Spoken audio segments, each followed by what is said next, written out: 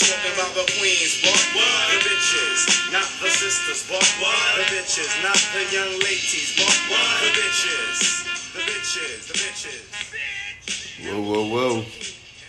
Here we are again, baby. Number 2 this week. So, as promised, we are going to do 2 this week. Yesterday, we did a lot of the movie stuff. Today, we're going to get back into the NFL stuff and kind of talk more. Maybe we'll get into some other sports as well. I don't know. We're going to see where it takes us. So, it's funny. Last night, I did. The Rams were going to be one of my picks last week, but obviously with COVID and everything, I couldn't go through with it. But it's ridiculous because, all of this shit happens and everything goes back to normal just a couple of days later. So it's hard to tell. And, all of this, canceling and rescheduling and still playing, and then, we're going to play, but then this guy isn't available. I mean, it's a nightmare. But they looked pretty good last night, now tied for the lead in the division, which certainly makes things interesting. So this week, I think we're just gonna lay it on the table. We're gonna lay it on the table. We're gonna take a bunch of games, and we're gonna see if we can, keep the hot streak alive here. There's no sense in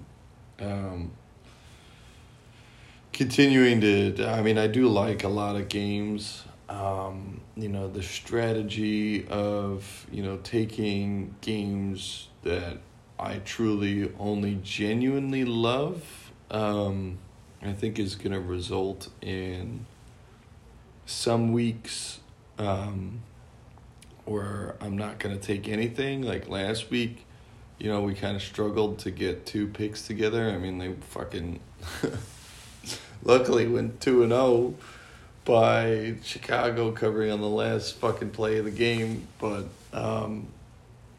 I think, if I sit there and wait for lines that I truly, really love, that we're going to find ourselves in that predicament going forward.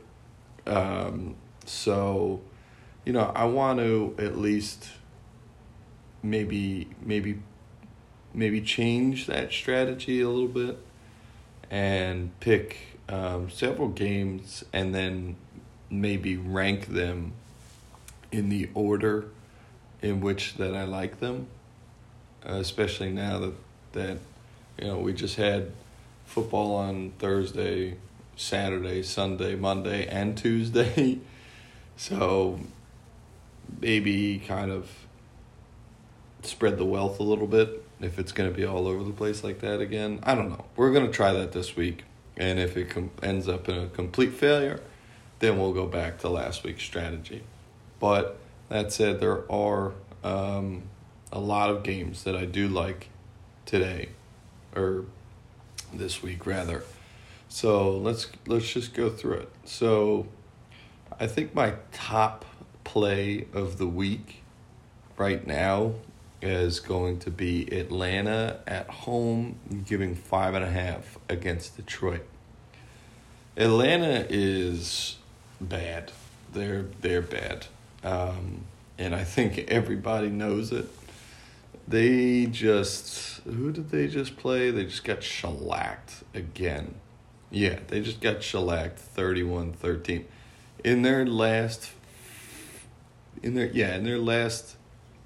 This is interesting. In their last 6 games, we'll go back 6 games. In their last 6 games, they're 3-3.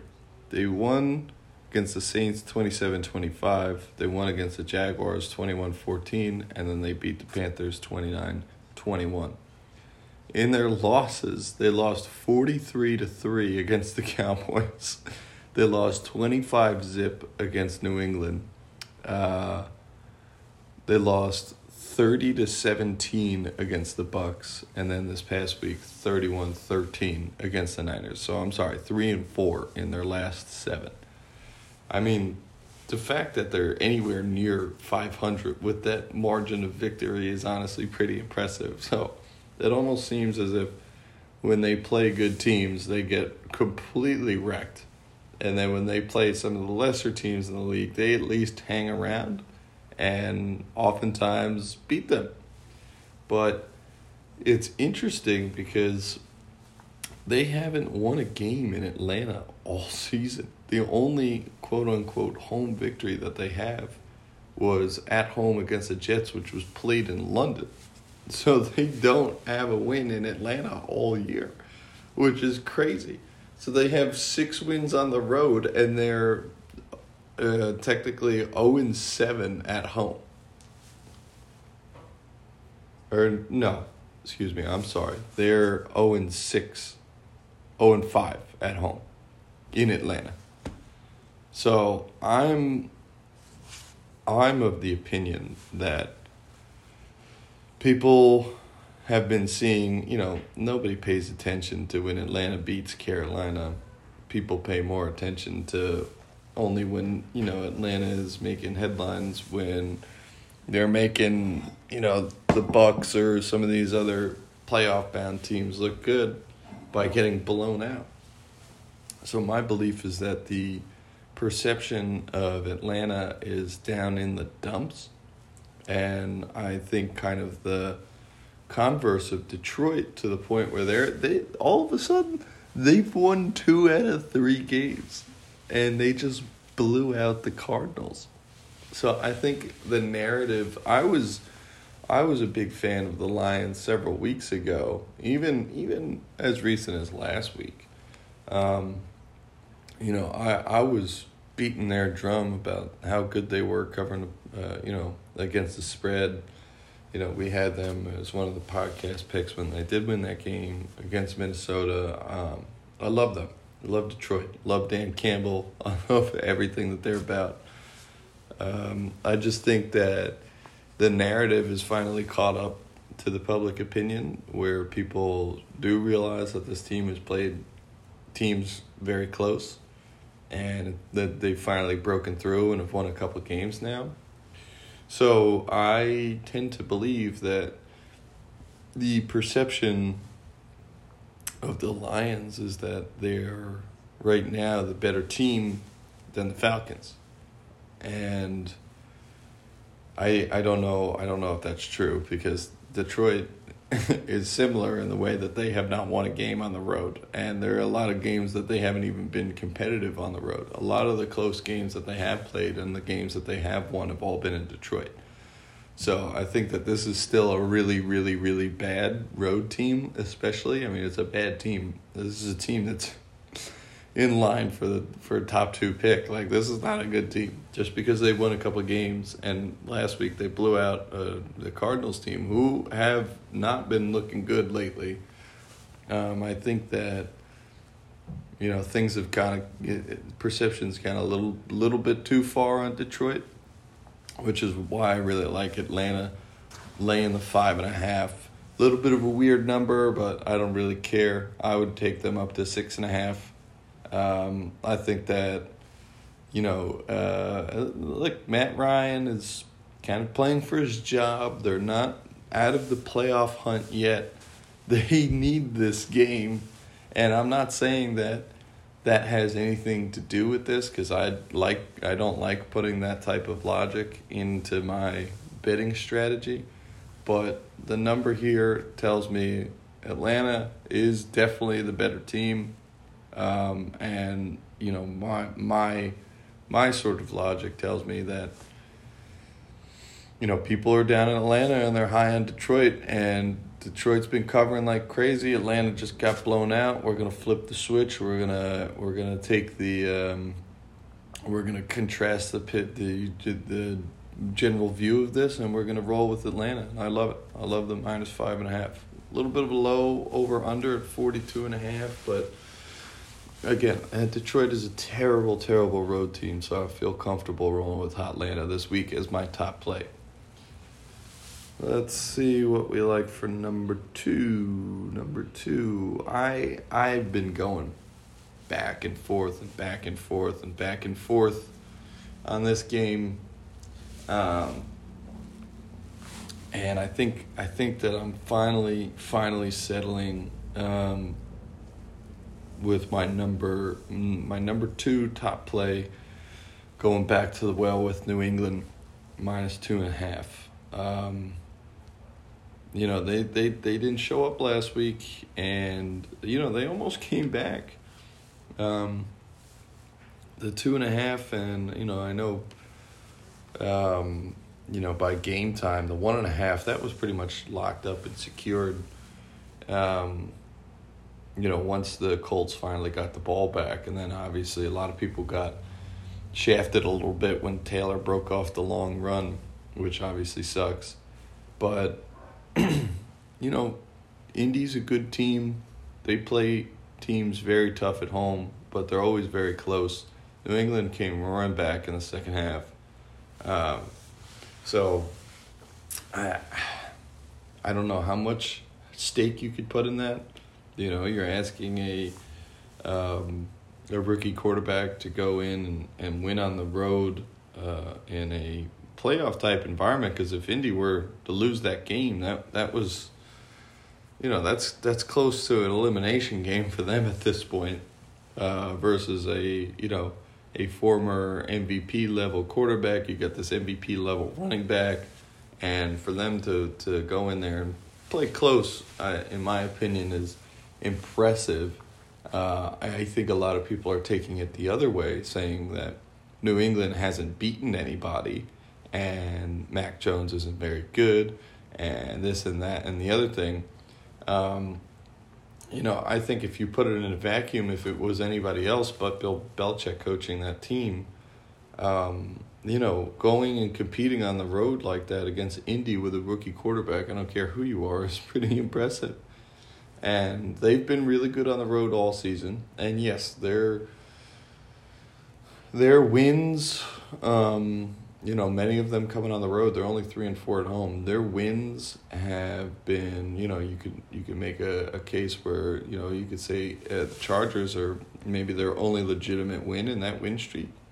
Because, people like to be like, oh, well, that Buffalo game was weird. And then they played the Titans at home, who didn't have anybody. And then it's the Falcons, the Browns, the Panthers, and the Jets. So you could, a lot of people like to point to the fact that they've beaten a lot of bad or banged up, or a team like at Buffalo where that game was just completely weird and they were just outcoached. A lot of people, like I said, point to that Chargers win as maybe the only legitimate win in the streak, which I disagree with. This is the NFL. Like, winning that many games in a row, no matter who you're playing, is impressive. And it's not like there aren't several teams that are 500 or better in that streak at all either. I don't care if people are in or out or whatever. They're still playing pros week in, week out. So I think that anybody besides a Patriot fan is kind of starting to become down on New England for that very reason, where it was just kind of like, oh, see, they lost to the Colts on the road, so now they're not very good. Everybody was like saying the Patriots are back, and they're not really back because they just lost to the Colts. That, to me, is just total hogwash, which is, again, a big reason why I have come around and like New England this week. I think a lot of people are going to be taking Buffalo plus the 2.5 because they think Buffalo is going to outright win this game. I think a lot of people are going to be lumping Buffalo into a teaser at plus 8.5 because they think that that's a fucking sure thing. And the more that I think about the people who would be doing something like that, the more I love the Patriots. And, give me New England minus 2.5 at home. I know it's tough to beat a team twice. I know it's tough to beat a good team twice. I definitely like Buffalo. As I was saying last week with the NFL stuff, I like them as a future betting pick.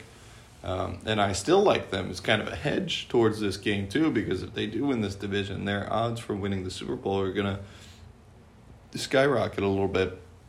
So if you haven't taken that, I would still recommend taking that. But for this particular game, I do like New England minus the 2.5 as my second play of the week. I just think that, people want to doubt Bill Belichick, and I don't know if I'm just not here for it. What else we got here? So that's top play, second play. What are we going to do? I kind of like, let's do this. I kind of like another 2-team teaser here.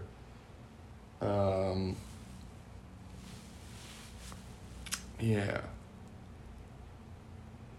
I think I'm coming around to this. I like this. So for my third play, we are going to take a Tennessee and Minnesota 2-team teaser. That's what we're going to do. Tennessee is coming off a pretty ugly loss against Pittsburgh. They went up like 10-0 early. I know we faded them last week on the podcast too. It was just they can't move the fucking ball. They can't move the ball. And I know they're banged up. Julio Jones now out with a hamstring injury. A.J. Brown's still obviously on IR. So, they're nicked up. There's no doubt about it. And the 49ers are rolling. But this is Tennessee is still a team that plays well at home, regardless of, what their injury status may be. Especially you think back to that game was on the road too, but that first week that they didn't have Henry, they go at the Rams and they beat them on the road, and they've won several games at home. Especially since that stint against pretty solid competition. They've beaten the Saints at home. They had that bad loss in the Texans in that bad weather game. That's going to happen. And they just blanked the Jaguars at home as well. Obviously not super duper great opponents that they're beating at home, but they've been home, 3 times in the last 5 games, and they're 2-1, and they're 5-2 overall in Tennessee. So I think that they're a pretty solid home team. Niners actually have the same away record as the Titans do, so they're obviously a road team that travels pretty well. But this is Tennessee is not totally cross-country, but it's pretty far for the Niners to travel on a short week on a Thursday night versus a team that, regardless of who's playing, has shown to be pretty solid at home. I don't think Tennessee is going to necessarily win this game, but I think they sure as heck got a good chance. They're plus 3.5 for Christ's sake, so they definitely can win this game. I like lumping them in at the 9.5. I feel like that's that I have a good feeling that they'll be able to keep it within 10. I think like I said, a lot of people are down on them right now, and for good reason.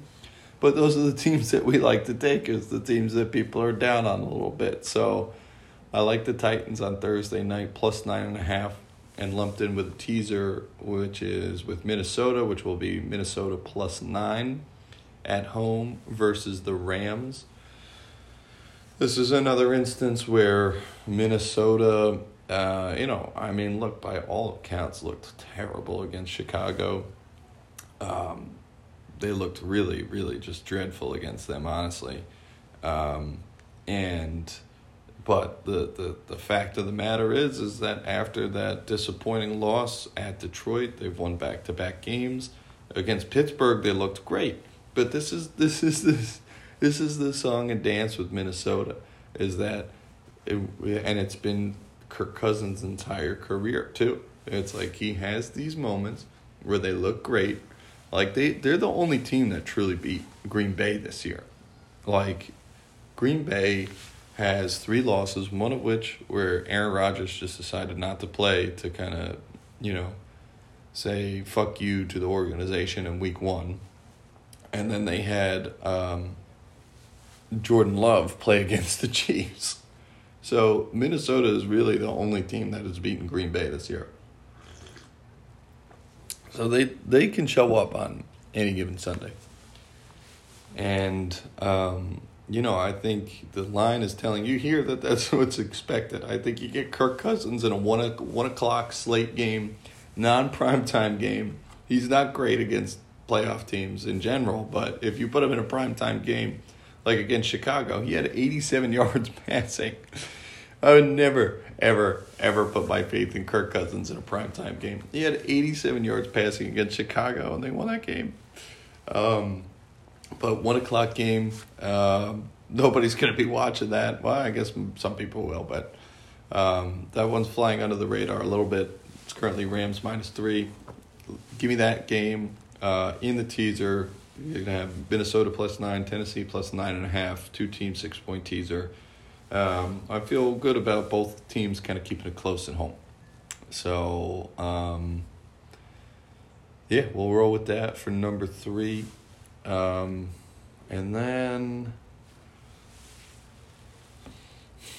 I don't know if I want to make this another 2-teamer or separate it and give us a solid 5 for the week.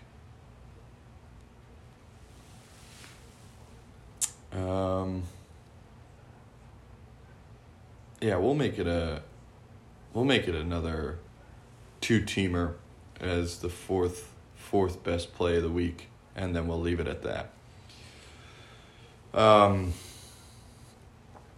This one is, I put it at number 4. Maybe it should be 1. I don't know. I'm putting it at number 4 because this is not my typical strategy. But, it is what it is. And I never like to bet on gut feeling ever. But if there's a handful of players that can especially defy any sense of reason or any sense of strategy that you may have, there's just a couple players that you just got to throw that out the window for sometimes. And I think Tom Brady is obviously one of them. Getting blanked on national TV against the Saints, who always give them trouble. I mean, people forget that, people were so surprised. I mean, obviously the Bucs putting up 0 points is surprising no matter what. But them losing that game, a lot of people would have been surprised with as well. But they were 0-2 against New Orleans last year in the regular season. And the Saints they're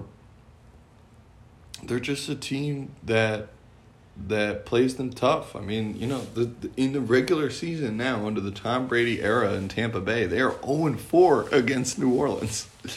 So I don't think that I was that surprised that New Orleans won the game, given the track record.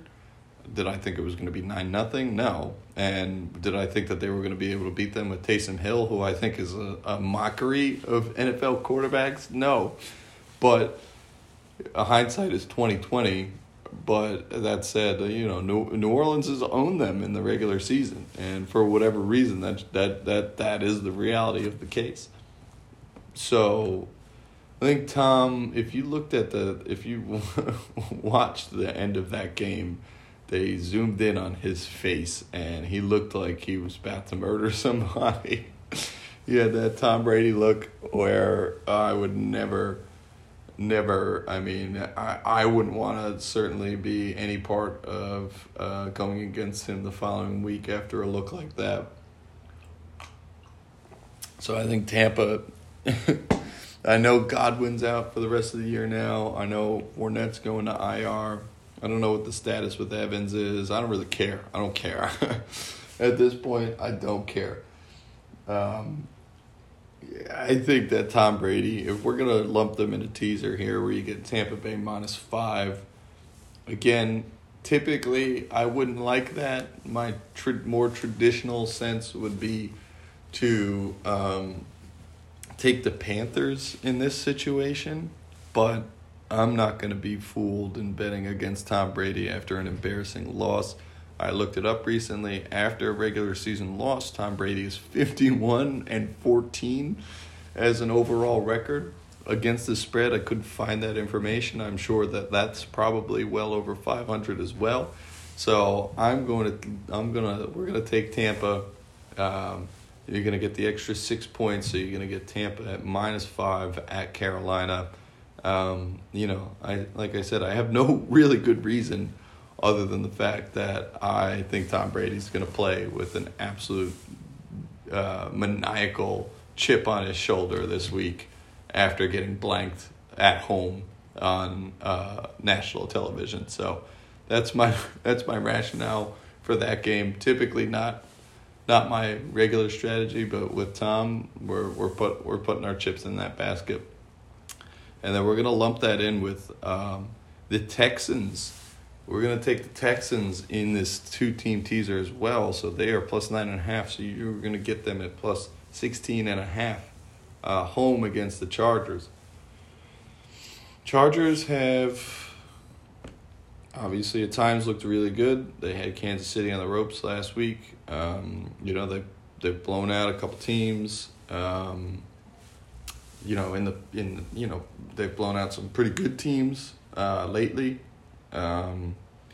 But they have games where they just don't show up. And some of them happen to be on the road too.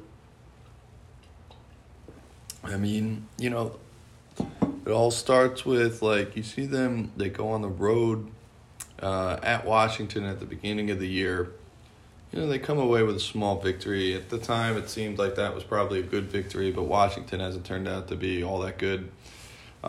They get blown out 34-6 at Baltimore. They play a close game against the Eagles on the road. They get blown out by the Broncos on the road.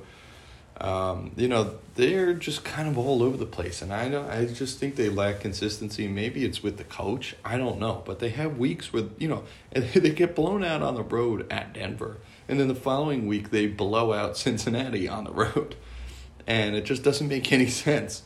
So I'm going to put my faith, since you're getting a ton of points here, that the Chargers are a team that does indeed struggle on the road. That's what it appears to me. There's a probability and propensity for this team to overcome. I mean, they're 4-2 on the road. It's just, I don't see convincing other than Cincinnati. There's no real convincing victories, and there are some blowout losses. So I don't put too much solace in the record itself. I just don't know if they're going to waltz into Houston and just completely blow the doors off them if you're going to get them at 17.5. Obviously, the line is at or near 10 for a reason. Houston is not good, and the Chargers are good, but they have shown a propensity to, engage in letdown games in the past, especially, like I said, on the road where, they show up and kind of escape with a victory or get fucking blown out. So I like Houston here. Again, between my non-regular logic and, just saying Tom Brady's going to overcome all the odds here and, lumping that in with Houston, I'm going to leave this as the fourth play of the week, a Houston-Tampa 2-team 6-point teaser. Tampa -5, Houston +16.5. And we'll see how we do. That's 4 picks for the week. So by the end of the week, we are currently 7-1 overall. And we could either be 11-1, or we could be 7-5, or we could be somewhere in the middle. I feel pretty good about this slate, like a lot of these games this week. But I guess we'll have to wait and see. Taylor Fate, the choice is yours. So I honestly didn't even really prepare much to talk about this week. Just because I spent an hour and a half talking and researching movies and stuff yesterday. So I did get my food sensitivity test back. Now all of a sudden I have to avoid stuff like wheat and surprise, surprise, apparently Chinese food is really bad for me. And, I got to start taking some vitamins and stuff like that because it shows, like, the deficiencies of different stuff that you have, at least in, like, your gut health and stuff like that. So I have to go through it. It's like a 65-page fucking packet. It's this huge thing. So I still have to sort through it a little bit. But I'm not celiac and I'm not lactose intolerant. So we do have that going for us. It's just certain things that I'm going to have to stop eating. Which I kind of figured. I mean, I knew there's some of the ways, like certain days where I, wake up and eat something. It's like, what the hell, So I figured I was going to have to give up something, but it honestly doesn't really look that bad. So there's that. Maybe we'll talk a little bit about college basketball quickly. It looked like Villanova was going to get blown out again yesterday.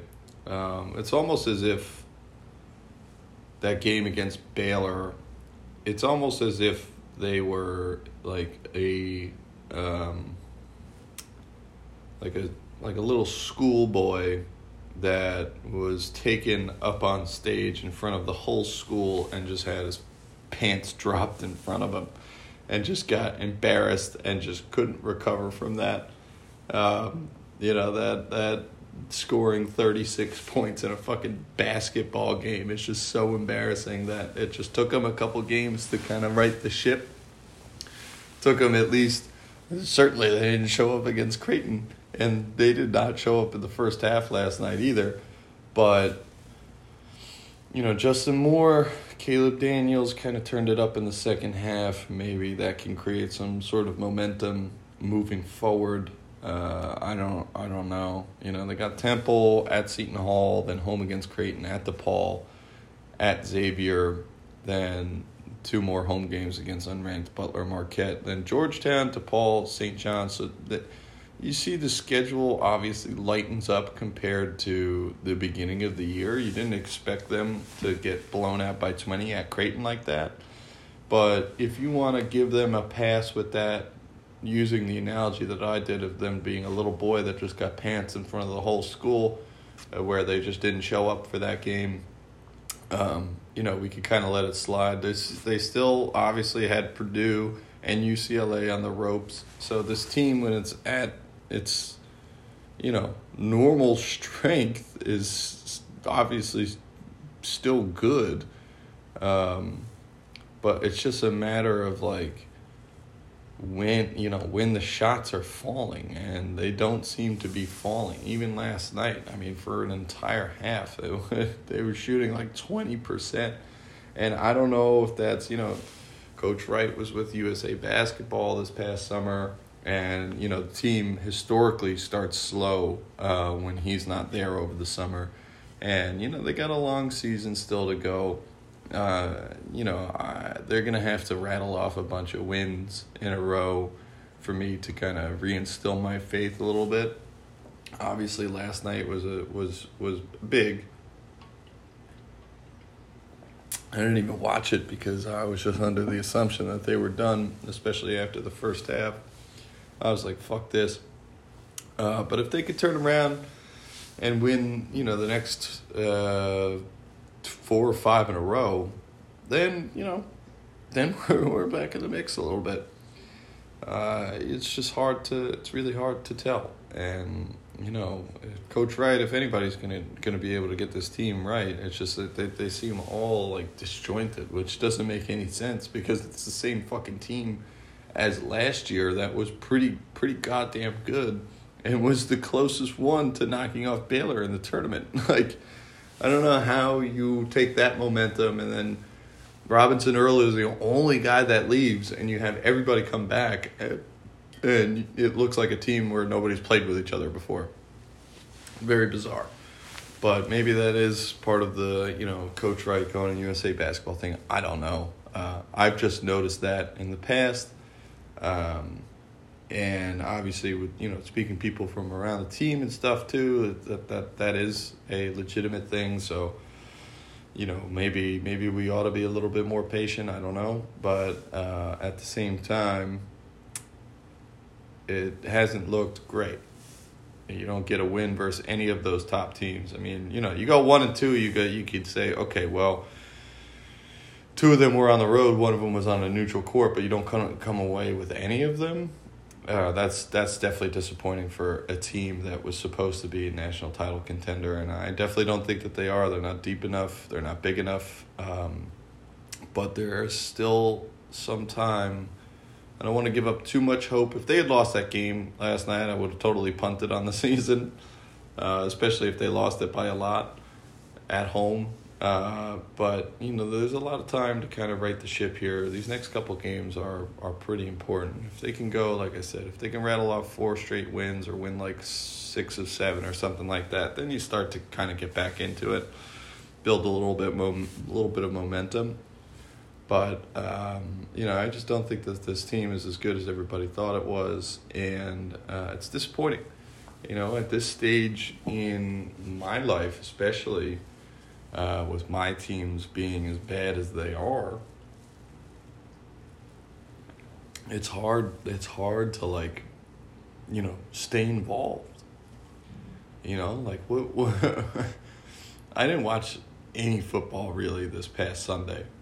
I watched the Patriots-Colts game because, Saturday night, that was a big game. I like to watch that. And, obviously I like to see my picks do well because I know that people take them and I want them to win. But, when it comes to, some of the other games that you can't get because of, the regional stuff, like, I have no interest in watching the Giants at this stage of where they're at and at this stage in my life. There's absolutely no goddamn good reason why I need to go watch Mike Glennon throw 3 interceptions against Dallas and less than 100 yards. Like, what's the point? There is no point. I don't need to see that. What to see what? I was having this conversation last night with a couple of friends. It's like unless your team is competing for a playoff spot or,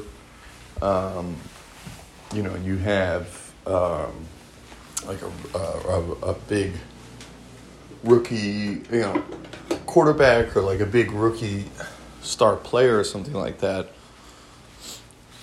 when your team is bad, what's the point? Obviously you want to see some progress, but I don't know what progress you could see from the Giants or the Jets at this point.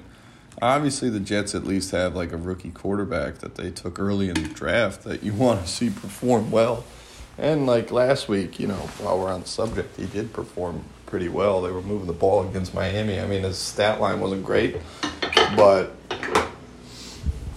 you want to see them compete in a division game like that, no doubt. So, that I can understand watching. But with the Giants, I mean, man, oh, man, I just can't.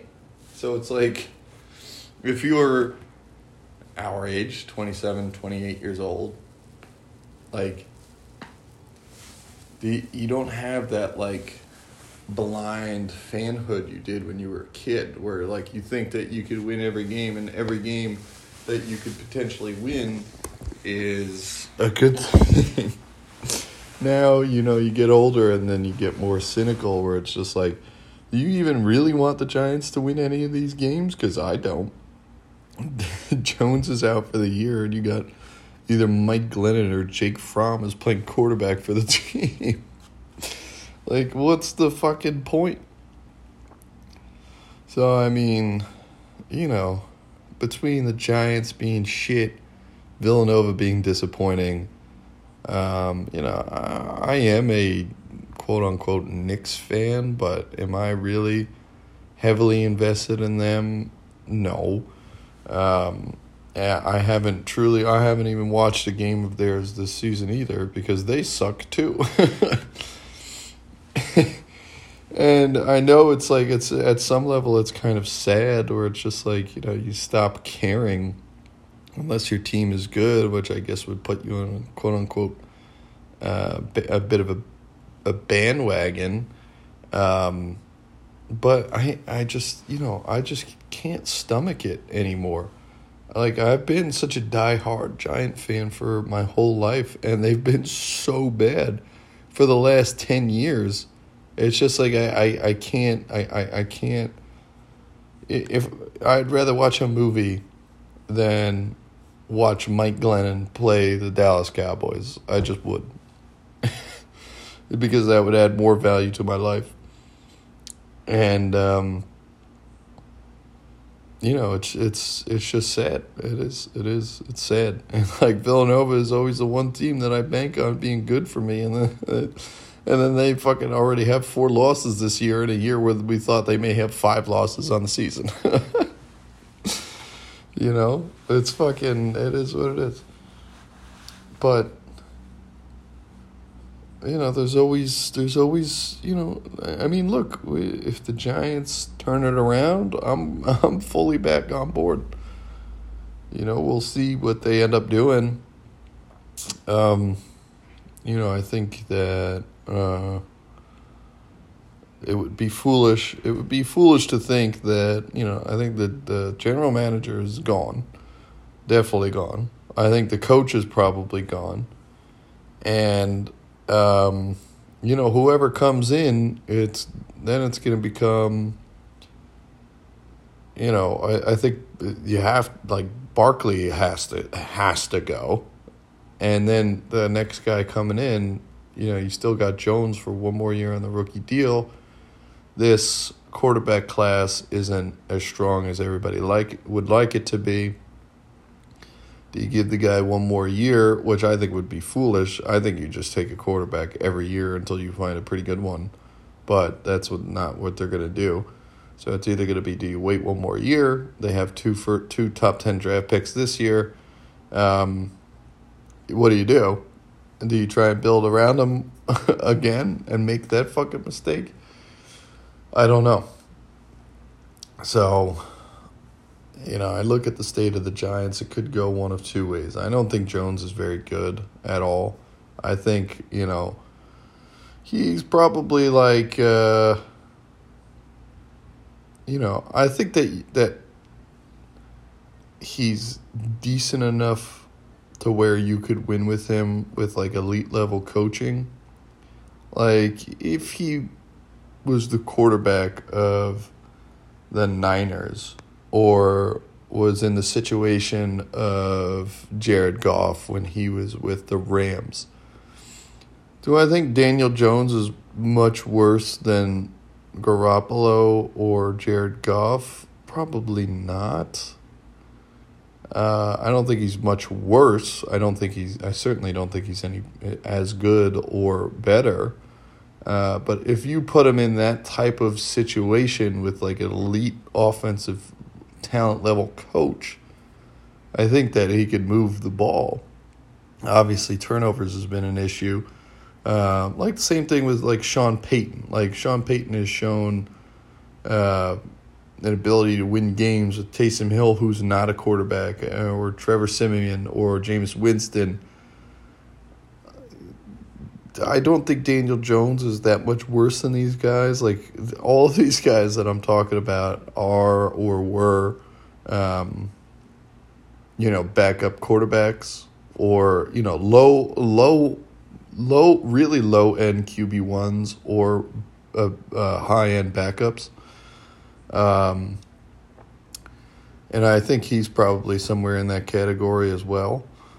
But the chances of the Giants, getting McVay or getting Shanahan or getting someone who is their peer is so low. Like, there's only like a handful of guys who could elevate quarterbacks this bad to the point of being able to win games. You could even make a case that like Josh McDaniels and Frank Reich and these other like really good offensive coaches are incapable of doing that. Like, you really only think of like two guys that are total system, guys who could really elevate subpar players. Kyle Shanahan made Nick Mullins look pretty good. I mean, for some reason, I don't know what happened this year, but Stefanski, when he's doing the right thing and running the ball, he made Baker Mayfield look at least serviceable. And I think, that's another guy. Do I think Daniel Jones is that much worse than Baker Mayfield? No. But these are all bad players. He's obviously not good. Like, these are all bad players. And he's probably best served as a backup.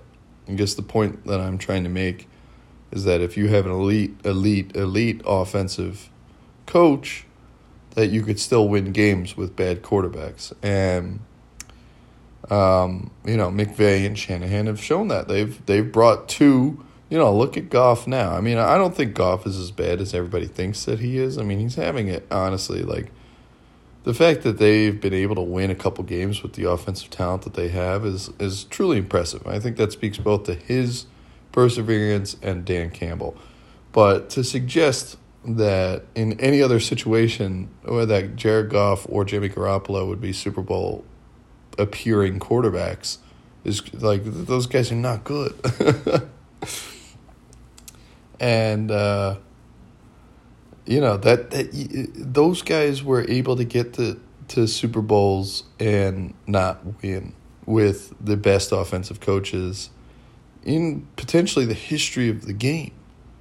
So if you can't get it done in literally the best situation you could be in as a low-level starting quarterback or a high-end backup, then you're not going to ever get it done. So, to me, Jones needs to move on. We need to move on from him. If by some grace of God he ends up in a situation like that, good for him. But he's never going to succeed unless he plays with someone who's just a fucking straight-up genius. And the chances of the Giants getting the next genius are slim.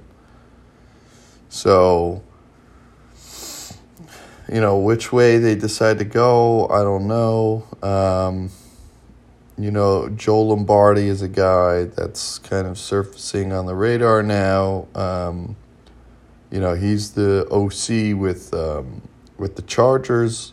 Obviously Justin Herbert learning a new system this year, and only his second year, is still playing at a all-pro level. Does that speak to that guy coming in? I mean, he was with, he's a Sean Payton guy, so I have no doubt that he knows what he's doing. But you can't get mixed up in that, because how much does that speak to this guy coaching Justin Herbert versus, Justin Herbert just being great? And, it's tough to tell. So, he's a guy that's kind of floating around in the radar now, too. I mean, there's could be other guys. I mean, look at fucking Nick Sirianni. Everybody thought that guy was a fucking idiot, and Phillies has a playoff spot right now. And he's made the most out of a team that, has a weird kind of construction to it, and obviously a quarterback that has limitations throwing the ball. And by all accounts, this is his first year starting, too. He only started, 4 or 5 games last year? Very impressive. But, for the Giants, you're going to have to, this is what it's going to take. It's going to take getting one of these guys and kind of parlaying that into, a quarterback that you feel comfortable with. And, unfortunately, I think we're going to have to suffer through another bad year next year, regardless of these 2 high draft picks, because the team has so many needs. Now, all of a sudden, I think they have maybe one more year left of Bradbury. So, the secondary was, the strength of your team. Now, it obviously hasn't translated to any victories. And now you're going to start losing players because you're going to have to start paying them. Who do you even bother paying on this team? You just signed Kenny Golladay, who I'm pretty sure still doesn't have a... Let's check that, actually. I'm pretty sure he still doesn't have a touchdown reception. Now, Kenny Golladay was just signed to a $72 million deal, has 31 catches for 477 yards and no touchdowns. I mean, that's fucking awful. That is so awful. Nobody on the team, I'm looking at it now, nobody on the team has more than 2 touchdown receptions. Evan Ingram and Saquon Barkley are the 2 players on the Giants with 2 touchdown receptions. I mean, that's just pathetic. That is just downright pathetic. So, I don't know what you could point to at this point. Jones, when he's been on the field, has not been good, and he can't stay on the field. So this guy desperately needs to go, whether it's this year or the year after. Listen, at the end of the day, is it the worst thing in the world if they take 2 offensive linemen in the top 10 and you suffer through another year of Daniel Jones playing subpar, and then you move on from him then, where you have more pieces in place for a rookie quarterback to come in and succeed? Yeah, that's not the worst thing in the world. And that's probably what they'll end up doing. But if they hang on to Judge for another year, as much as I like to think that, in the right situation, I think he's good at leading a locker room, but he's the type of guy that needs to be able to have an elite staff around him, an elite play caller both on offense and defense. And he's proven to be incapable of choosing the right guys. So I don't know how much longer I could put my faith in a guy who's good at maintaining a presence in a locker room. At the end of the day, that has to translate to wins, and he has nobody around him that can call plays effectively. And they don't have good players. So I don't know. So it'll be interesting to see which way they go. I think, if they can get their hands on one of these offensive-minded coaches, that's obviously kind of what they need. They need I would love to see them bring in an experienced general manager, someone like John Dorsey, who turned the Browns around overnight and then got fired for some reason because they didn't make the playoffs. He loaded that team up with talent. The only mistake that he made was taking Baker Mayfield. But, that team is loaded with talent, and it was seemingly done overnight. The Giants have absolutely no talent, and you bring in an experienced guy like that who knows what he's doing, come in and bring some fucking talent in, and then it's just a matter of getting the quarterback and the coach right. So that's kind of the way that I would like to see them go. They're going to be starting from ground zero. At least that's what they should be doing, because this team is awful. At least with the Jets, you have something to build on because you have the young quarterback, and although he hasn't looked great, he's still young, and I think that with young quarterbacks, you could tell right away whether or not they're going to be like studs. Like Herbert. Burrow comes on the field right away, like first 3 starts, throwing for 300 yards, 2 touchdowns. Like, those are elite quarterbacks. Wilson, I think it's already come and gone that, like, he's not going to be elite, but he could still be good, and that remains to be seen. And, you know, you at least have faith in this kid being really young, athletic, you know, kind of an up and down year in terms of his health and the health of the players around him. They obviously really don't have any playmakers. This Elijah Moore kid is something that you can hang your hat on as a Jet fan. He's definitely going to be a player. So, I mean, at least you have kind of that window of opportunity with the young quarterback. You know, obviously some bad injuries to the offensive line with Becton, who you expect to be a Pro Bowler for a long, long time. So going into next year with, again, 2 high draft picks similar to the Giants where you can fill some needs. They're obviously not paying very many people, so they're going to be able to bring some people through free agency. Going into next year, you have a little bit of an excitement because I would expect that it would be at least sensible to expect the Jets to jump to 6 or 7 wins next year after 2 high draft picks and you know, a trip to free agency as well. So, you know, that's a big step in the right direction. You know, if the Jets are all of a sudden going, you know, I guess now with the extra game, if they go like 7-10 or 8-9 next year, then that starts to build momentum, and all of a sudden things start to change, and anything over that is you know, an overachievement, and then you're starting to really get excited because then you're in the playoff hunt. At least you have that on the horizon. If it goes sideways and you use these draft picks and you go through free agency and you sign players and then you win 4 or 5 games, then you're where the Giants are, which is the worst place you can be. So, you know, that was kind of the hope with Giant fans coming in this year. They almost won the horrible division last year, and they were honestly pretty competitive, pretty good last year. So all that hope got thrown into, you know, you had the draft, you had some big free agent signings, and then they come into this year and just completely fall flat on their face. And that is the worst thing. The Jets, next year, that's what their season is.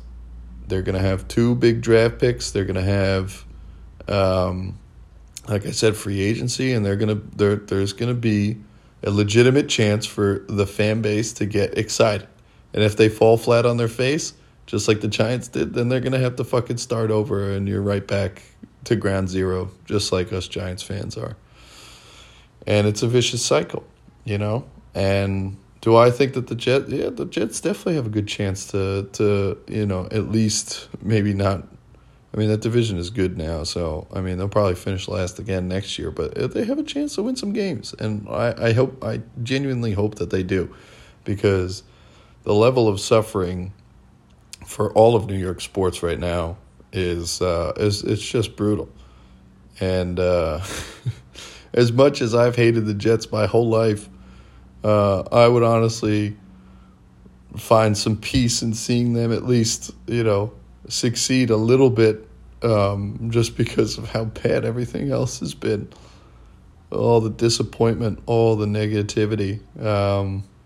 God, we could use a little boost in just not being the absolute worst city in football for not the better part, but for a decade now.